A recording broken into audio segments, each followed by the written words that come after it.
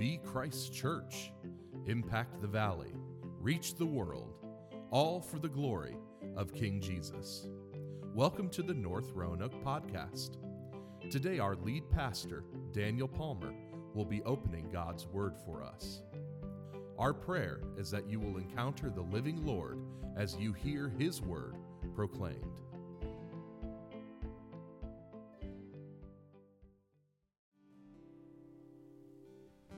Well, amen, and good morning once again, church. If you have your Bibles, and I hope you do, would you join me in the book of Philippians? Philippians chapter 1. Philippians chapter 1. We've been navigating this letter together for a few Sundays, and I am grateful that God has led me to it, and I have been encouraged by your feedback. Many of you have texted or emailed or called or grabbed me in the hallway and said you've been really excited about Philippians, and so I don't know if that's because I'm excited about it or God's working, but I'm grateful for it. And if you're new to North Roanoke or new to Philippians, it's in the New Testament. It's sort of in the last third or even last quarter of your Bible.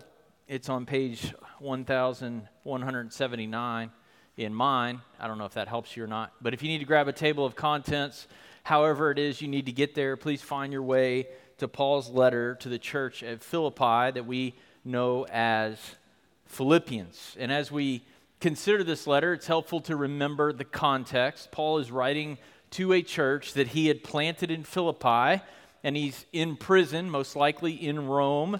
And the church in Philippi has sent a messenger to Paul named Epaphroditus to bring him a financial gift and to give him an update on what's going on in the church in Philippi. And as we'll see when we get deeper into the letter, there's some external opposition that they're facing, and there's some internal murmuring and fracturing likely.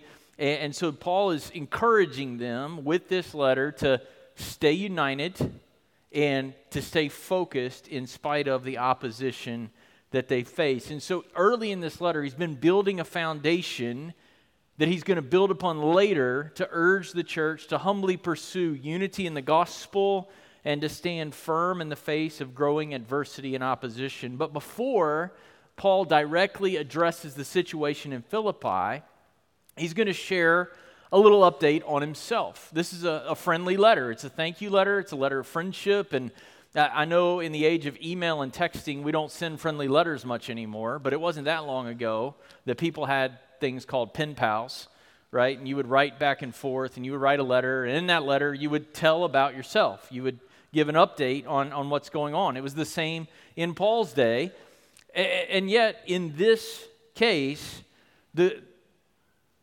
update that Paul provides on himself is kind of like the greeting that he provided earlier. Rather than saying greetings to you, he says grace to you, and now he's going to transform the update on himself as well. And rather than just updating them on what's going on with Paul, he's going to update them on what's going on with the gospel. So as we read verses 12 through 18, I want you to notice how little Paul actually says about himself or his being in prison, and how much he says about the gospel and its advance. Would you hear with me from verses 12 through the first half of 18, the word of the Lord? I want you to know, brothers, that what has happened to me has really served to advance the gospel, so that it has become known throughout the whole imperial guard and to all the rest that my imprisonment is for Christ. And most of the brothers, having become confident in the Lord by my imprisonment, are much more bold to speak the word without fear. Some indeed preach Christ from envy and rivalry, but others from goodwill. The latter do it out of love, knowing that I am put here for the defense of the gospel. The former proclaim Christ out of selfish ambition, not sincerely, but thinking to afflict me in my imprisonment. What then? Only that in every way, whether in pretense or in truth, Christ is proclaimed, and in that I rejoice. Would you pray with me? God, we ask that you would edify your church today, that you would build us up in the gospel and for the gospel. And Lord, if there's any anything in us that needs to be removed, anything that we don't have that you need to add, that we would be open to receive that by way of your Holy Spirit in the hearing of the word that you have inspired for us. And we pray it in Jesus' name. Amen. So, in this summary about Paul, about what has happened to him, verse 12, what we discover is that Paul is so connected to Jesus and so consumed with Jesus' mission, it's that he reports on his life not through the lenses of his imprisonment, but through the lenses of how it's going with the gospel. I love what Fee says about this. Paul's personal life is so completely taken up with his calling that to reflect on his imprisonment and how it has furthered the gospel is to reflect on his life. To reflect on what's going on with the gospel is to be talking about himself. To endure for Christ in the gospel then, and to maintain joy in the process, the first thing we ought to see in this text is we need to prize the advance of the gospel in all circumstances and seasons. No matter what you're facing, no matter what you're going through, if you got cancer, if you've got days to live, if you've got all of your life ahead of you, we need to prize the advance of the gospel. In verse 12, Paul begins with what has happened to him. Now, what has happened to Paul? It wasn't that long ago that we considered the book of Acts, and we saw a lot of what has happened to Paul, didn't we? From the time he gets to Jerusalem to bring the offering to Jerusalem, what happens to Paul isn't very fun, right? He's beaten and falsely accused and imprisoned in the temple, and then he's taken to Caesarea where he's still in prison, and he's there for a couple years, and then he appeals his case to Caesar, and he faces a shipwreck, and then he's bitten by a snake, and then he gets to Rome, and he's put under house arrest where he's awaiting, apparently, an opportunity to finally defend himself. So imagine if you're Philippi. You are this church that has been planted by Paul. You're concerned about your church planter. You're concerned about the man that God has used to birth your church because he's in captivity. Imagine what you're thinking about Paul. Imagine if you had a friend or a relative who's in prison for the sake of the gospel, what you might be thinking about them. Maybe he's feeling defeated or discouraged. Maybe if Paul writes back to us, he'll tell us of his dreams of being back on the mission field and headed west toward modern-day Spain and fully engaged in the sweeping drama of the progress of the gospel for King Jesus. Perhaps he will tell us how awful prison is, that he feels confined and limited, that he hopes that God will see fit one day to use him again. Maybe Paul is only about the mission if he's on a mission trip. Y'all understand that? You're supposed to be about the mission everywhere, right? Maybe Paul will only be about the mission if he's on a mission trip, if he's out there doing something big for God. If there ever was an opportunity for Paul to have a justifiable pity party, it's right now. And what do we see in verses 12 through 18? We see anything but a pity party. He's as committed to the advance of the gospel as a prisoner as he is when he is a traveling preacher. Some of you are like, man, when my kids get older, and then I'll have an opportunity to care about the gospel. When I finally retire and get more freedom, then I'll have an opportunity to care about the gospel. When this happens, when my toddlers become kids and I don't have to worry about potty training them anymore, then I'll care about the gospel. Y'all ever been there? Right? I'll get around to the gospel one day, and if you take the perspective of getting around to the gospel one day, you'll never get around to the gospel. There's always going to be a reason. There's always going to be a diversion. There's always going to be something that will stand in the way of you and the progress and the advance of the gospel and playing your part. And Paul is in prison in Rome. If anybody's got an excuse, Paul's got it. But what do we see in Paul? He's as committed to the advance of the gospel as a prisoner as he is when he is a traveling preacher. And what has happened to him, and a lot has happened, look at what he says in verse 12, has really served to advance the gospel. He doesn't just say it has served to advance the gospel, it's really served to advance the gospel. Why does he add the word really? Because it's like you're not going to believe it. Like if Paul doesn't put the word really, he's going to be like, oh, that's just Paul saying what Paul has to say. Right. Oh no. Believe me, he's saying. It has served to advance the gospel. And he calls the church at Philippi, he calls them brothers, in this case meaning brothers and sisters, because they've been brought into the same family through faith in Jesus. Through the sacrifice of God's Son, they've been adopted as God's sons and daughters, and therefore are brothers and sisters through faith in Jesus. They belong to God as their Father. This is the good news of the gospel. And Paul says, brothers, my imprisonment has really served to advance the gospel. The word gospel is used 9 times in this short little letter. Paul is consumed with the gospel. And what does Paul want his spiritual family, his true brothers and sisters in faith to know? Not that prison stinks or that the food is lousy, but that the gospel is advancing. When you go to the hospital and you're waiting on a diagnosis, you're there not just to get well, but to spread the gospel.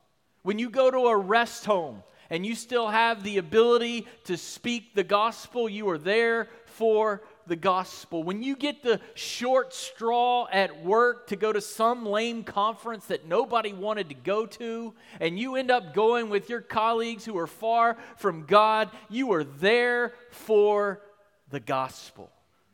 Paul is in chains, but the gospel is not bound.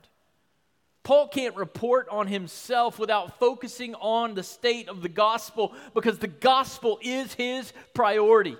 Before his own safety, his own comfort, his own freedom, his own health, his own security, Paul's about the gospel. The word advance here was used in the first century of blazing a trail before an advancing army.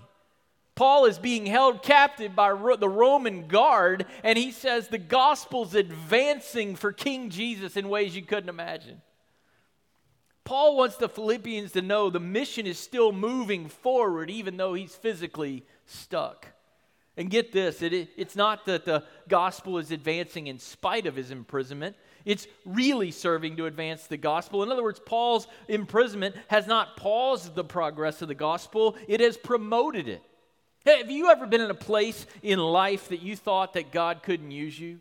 You were so consumed with something going on in your family, a health crisis. There's just no way God's going to use this. And then suddenly God starts opening the doors to people you never even knew existed before, because they had the same challenge and they lacked hope, but you have hope. And then suddenly you're in a whole community where you can speak the gospel that you never could before. I think about my friend whose son had childhood cancer. He got within a few moments of passing away, a massive stroke. And I got a text on Christmas Eve, 2014, I believe. And we began to intercede and to pray, and God spared his son's life. And he is fully in remission. He's had to have a hip replacement because of what the chemotherapy has done to his body. But they were suddenly introduced to a world of despair and suffering and heartache that they'd never been a part of before. And suddenly they're sharing the hope of the gospel with people who would have never heard it. And the gospel was advancing in a place that was utter misery for them. But the kingdom was multiplied and Christ was magnified in the darkest hours. Here is proof positive that God can turn trouble into triumph. Here is proof positive that our King can take any situation and use it to bring the good news of his salvation to the world. This report is not only to encourage the Philippians about Paul, but also to encourage them, right? They're facing adversity in Philippi. Rome is amping up the persecution against them in Philippi. And what is he saying? Have a gospel-first perspective in your own situation. Paul's report, however, I don't know about you, but to me, without a little further evidence, quite frankly, it sounds too good to be true. Paul, you're in prison, dude. You're in Rome, guarded by the emperor's Praetorian Guard, and you're saying, this has really served to advance the gospel? You're going to have to give me more than verse 12. So he gives us verses 13 and 14. And he gives us 2 ways that this has resulted in the progress of the gospel. In verse 13, we learn that many more people that we probably wouldn't have expected, people serving at the heart of the Roman Empire, have heard the gospel. They've come to know that Paul is a prisoner because he's on mission in the cause of Christ. Now, in the translation that we read, it says that he's a prisoner for Christ, but the original text says he's a prisoner in Christ. Now, is Paul a prisoner for Christ? Yes, absolutely. He's there on behalf of the mission. But I think this is one of those times that the preposition really matters. Paul's not just for Christ, he's in Christ. The gospel, church, is not just changing sides. It's being changed on the inside. You can't just say, oh, I'm just going to follow Jesus for a little while and do it in your own strength. You've got to be changed inwardly. That's what baptism represents, that we have been dead. We've been crucified in Christ, and we've been raised to live in a whole new way, that God applied what Jesus did on the cross and in his resurrection to our heart and made us new. He gave us a new identity. I love what Pastor Tim Keller, who's recently gone to be with the Lord, said about this. Christianity is not something that you add to your life. It is an explosion that changes everything you had in life. We go from being in our sinful selves to being in Christ. And surely Paul is for the mission and he's for Christ. I love what Fee says here.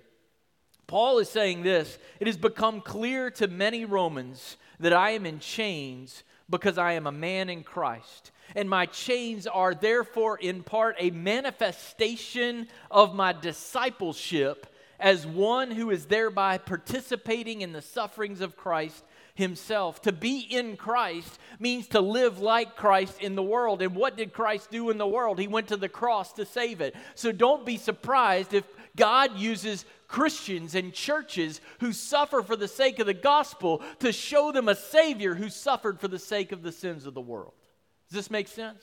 To be in Christ means to walk in the way of Christ.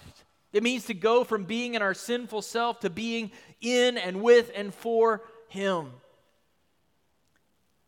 Paul tells us the whole imperial guard, verse 13, has heard that he's in chains in Christ. These were the emperor's own elite troops stationed in Rome. There were approximately 9,000 of them in Paul's day. These were men who existed to protect the emperor of the world's largest empire. And they were hearing of a man in prison on behalf of the king of the universe. Can you imagine how Paul's message landed with the imperial guard, who must have thought pretty highly of themselves? I mean, we are the imperial guard. We are trusted to protect the most powerful man, we thought, in the world. But you are in chains for the king of the universe. And the whole imperial guard knows about it. Now, when he says the whole imperial guard, he doesn't necessarily mean that all 9,000 of them have heard from him directly. What it means is the message has become widespread among the imperial guard. The imperial guard would have served on a 4-hour rotation with prisoners, and Paul, every time he gets a new guardsman, what's he doing? He's telling the same gospel story. You want to know how I ended up here? You won't believe it. He just kept telling his story. You think defending the emperor is cool? Let me tell you about advancing the mission of the King of Glory who will never die. The emperor is going to die one day. I serve a king. He's full of life. He's timeless. He's eternal. And it isn't just the imperial guard who's heard the message. He tells the Philippians that all the rest have heard the message as well. He likely means people who are connected with official Roman business who had the occasion to learn about Paul and his confinement. And so he tells them about Jesus as well. Can you imagine for a moment that you are the Philippians and I am the reader of the letter for the first time? And you're waiting to hear about Paul. Suspicions about Christians are on the rise in your own community, in your proud Roman colony, and their founding church planter is in prison. And what do they hear in this letter? The lordship of King Jesus is being proclaimed at the highest levels of the Roman government. The Roman government that's starting to persecute you, let me tell you, King Jesus is on the move, even in the halls of Congress, even in the White House, even on Capitol Hill. Calvary Hill trumps, if we would speak the gospel. The lordship of King Jesus is on the move. Paul's not pouting. He's proclaiming the gospel, and King Jesus is on the move. But that's not all. In verse 14, he gives us another way that the gospel is advancing. It's not just what Paul is saying to the people who are coming into prison. It's people who are finding out about him being in prison, proclaiming the gospel. And look at verse 14. Most of the brothers, meaning most of the Christians in the church at Rome, have become confident in the Lord. Now, I find that to be an interesting statement. Because if they're Christians, they should already be confident in the Lord, right? If you're a believer, should you be confident in the Lord? You should be. And yet, these Christians have now become confident in the Lord. The implication here is there's a particular sort of confidence. They've become confident to speak the word, meaning the message of the gospel. Let's be honest with one another for a moment. There's something a bit fearful about sharing the gospel, isn't there? I mean, there's like 3 of you who are like, no, I got it. I'm a macho man. No problem. To this day, there's a war that happens in my heart every time I know that God is calling me to speak the truth of the gospel. There's a little tug of war that's going on. We might be fearful about rejection. What if I share the gospel and they reject me? Well, they've not rejected you, they've rejected Christ. We may fear a question that we don't know the answer to. Have you ever done that? Like there's 75 questions that stream through my head that I'm like, I'm not sure if I'm ready to tackle that one today, so I'll just not share the gospel. We may fear that this person saw us or heard us falling short of living like Jesus, and now we're going to proclaim how Jesus changed my life, and then I'm going to have to explain, well, why did you react that way when you were cut off yesterday on the way to Kroger? We may fear being alienated from our family or from the in crowd at the office.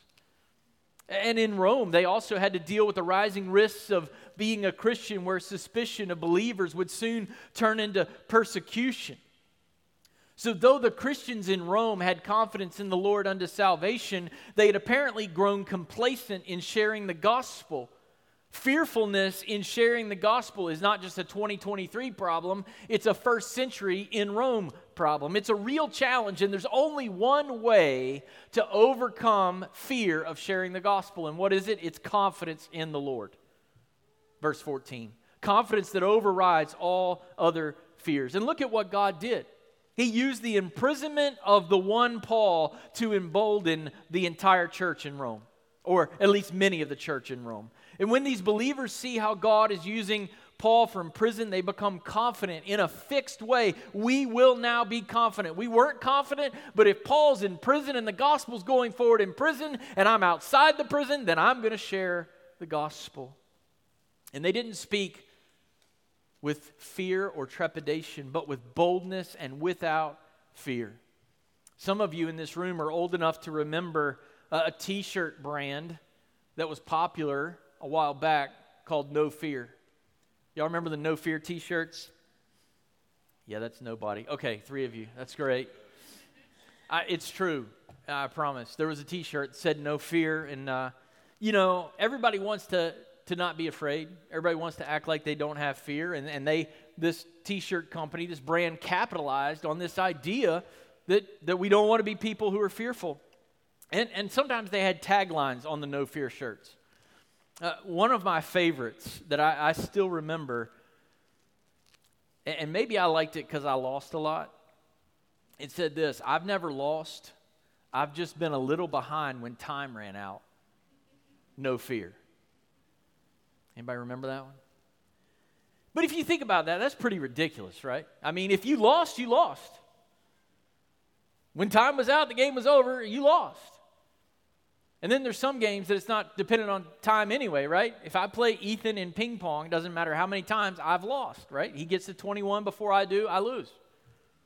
But as believers, we have something far more beneficial to us than a lousy t-shirt with wishful thinking plastered on it.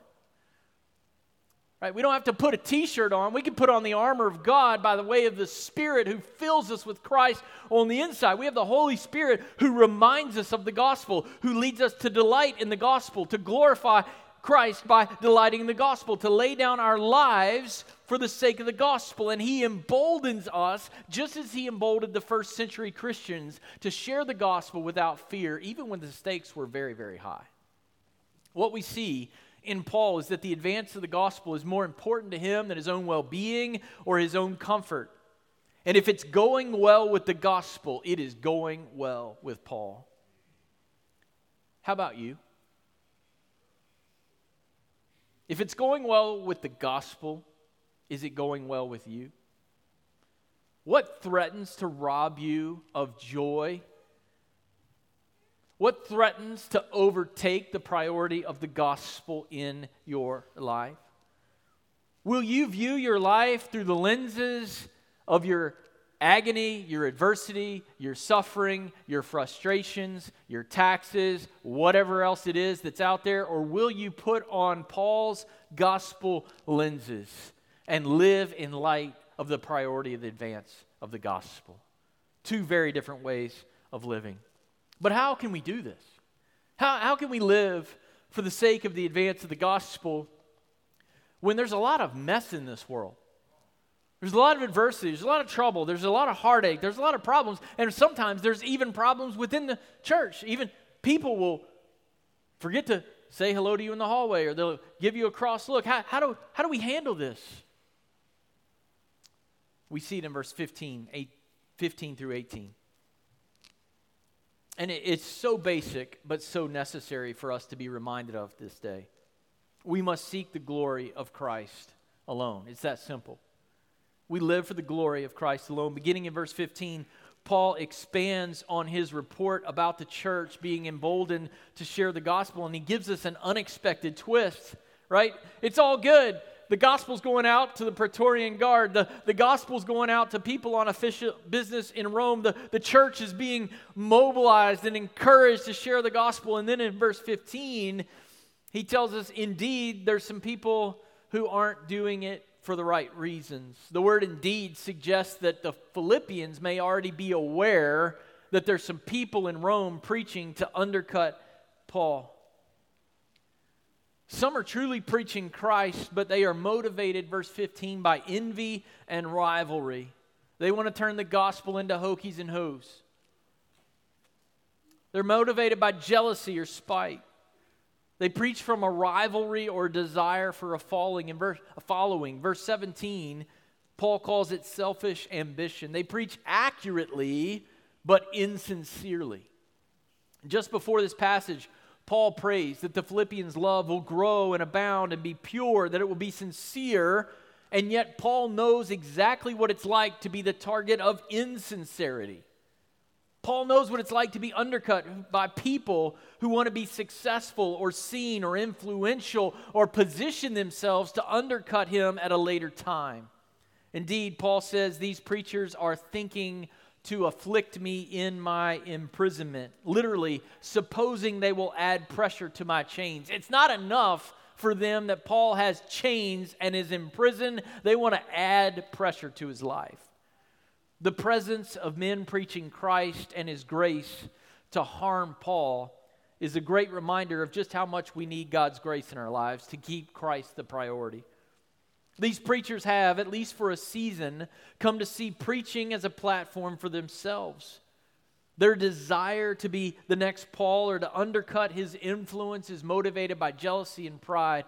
Fee says this: jealousy is one of the basest expressions of human fallenness.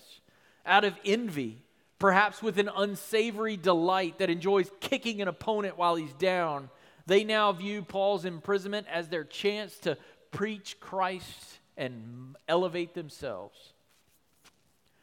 Now there's two lessons here, right? First, if you are engaged in the work of advancing the gospel, if your priority is the advance of the gospel, whether you're serving or leading a 3D group or preaching the gospel or even taking the gospel to a pioneer territory, you may well encounter people motivated by jealousy or rivalry that leads them to do the right things for the wrong motives. They might want to position themselves to attack you later. Marita and Chan say this: they might criticize you unfairly, They might speak against you. They might disrespect you. And you might think this would never happen to you. But you should think again. And if it happens, the way to endure is not to be compelled by comfort or ease, title or position, or by what others think. You instead must be compelled by gratitude for Jesus that leads you to an unshakable commitment to advance the gospel for His glory no matter what. The other lesson is to be mindful of ourselves, right? First, don't be surprised if somebody tries to trip you up or undercut you. They're saying all the right things for all the wrong reasons. But secondly, we've got to check ourselves. We've got to look at our own motivations. In our metric-driven and hyper-connected world, this is critical, is it not? Today, you can go to Facebook and you can see how many likes or clicks any preacher, any pastor, any gospel proclaimer all over the world has. The world can quickly devolve into a comparison game. It's easy for us to become jealous when others succeed and take our eyes off of Jesus.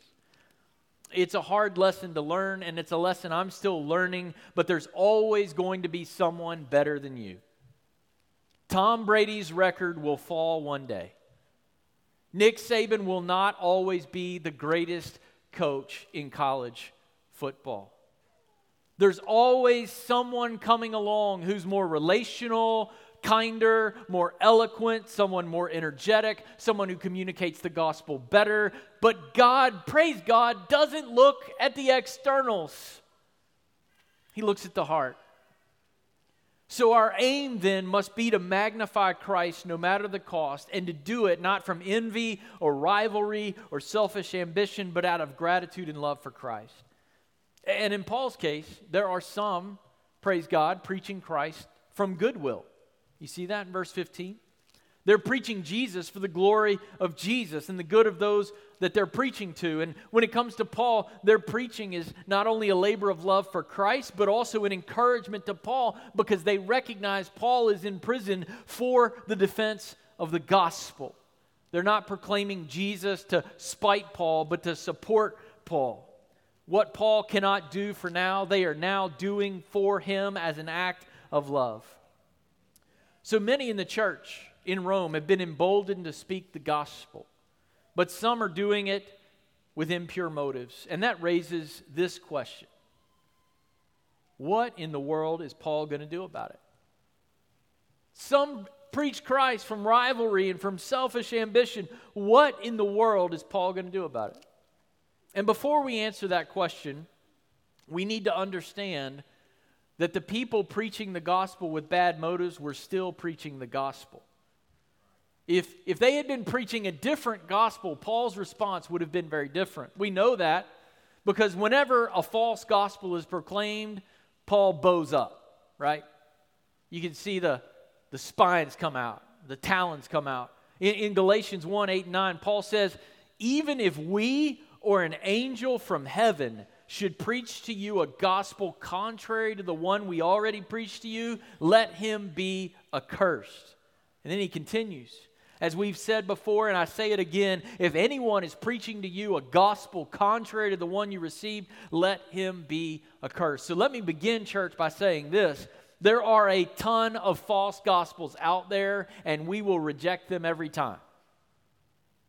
We're not going to rejoice in them. We're not going to ignore them because false gospels send people to hell with a smile on their face.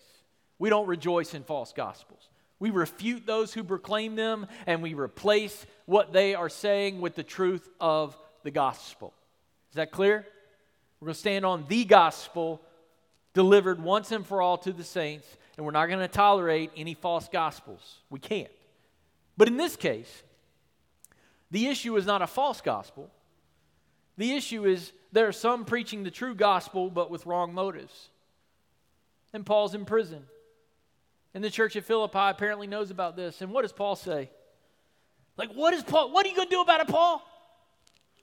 What you going to do about those guys? Driving you crazy?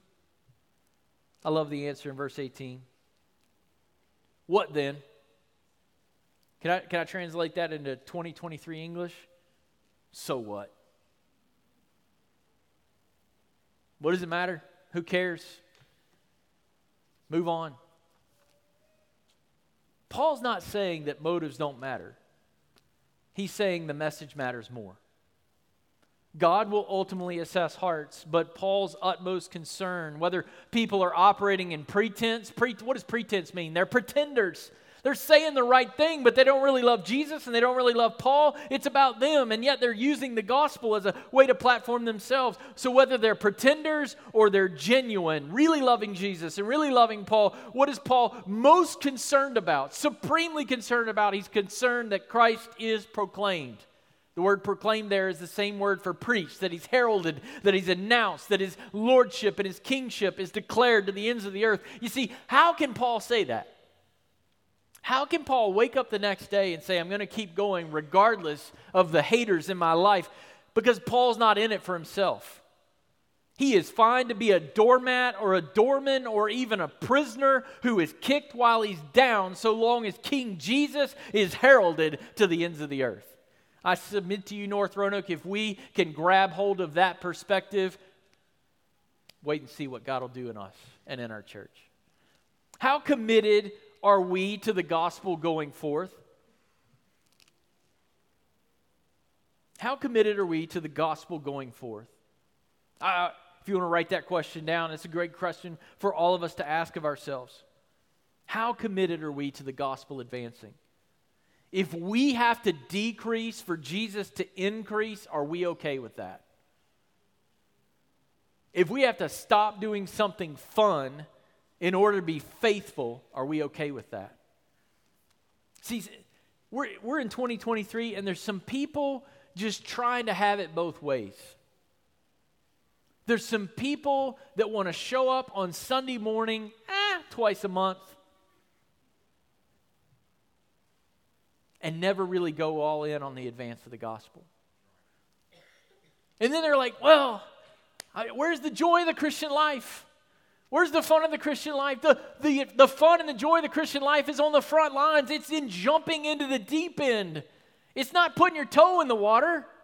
It's going all in for the sake of Christ and His gospel. How committed are you to the gospel going forth? What inconvenience would you not endure for the gospel to go forth? Let me ask you a question. And I promise I'm almost done, but this is the application of the sermon. None of us is in prison as far as I can tell. Paul's in prison. But for the gospel to go forward, you're going to have to be inconvenienced.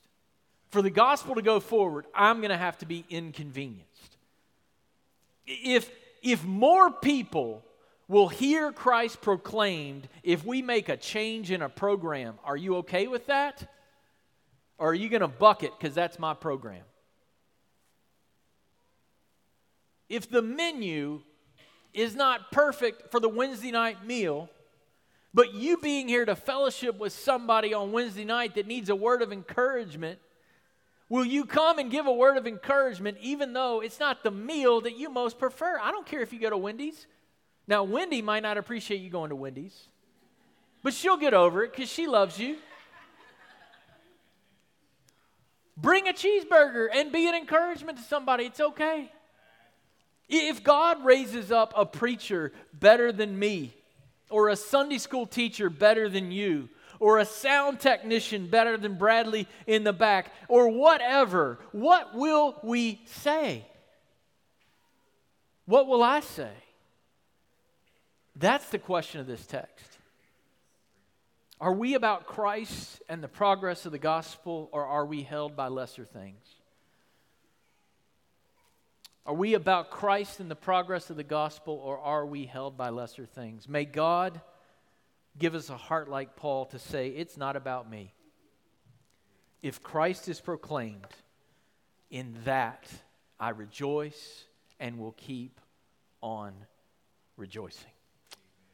As our worship team comes, let's pray. God, our Father in heaven, King Jesus is worthy of our full attention.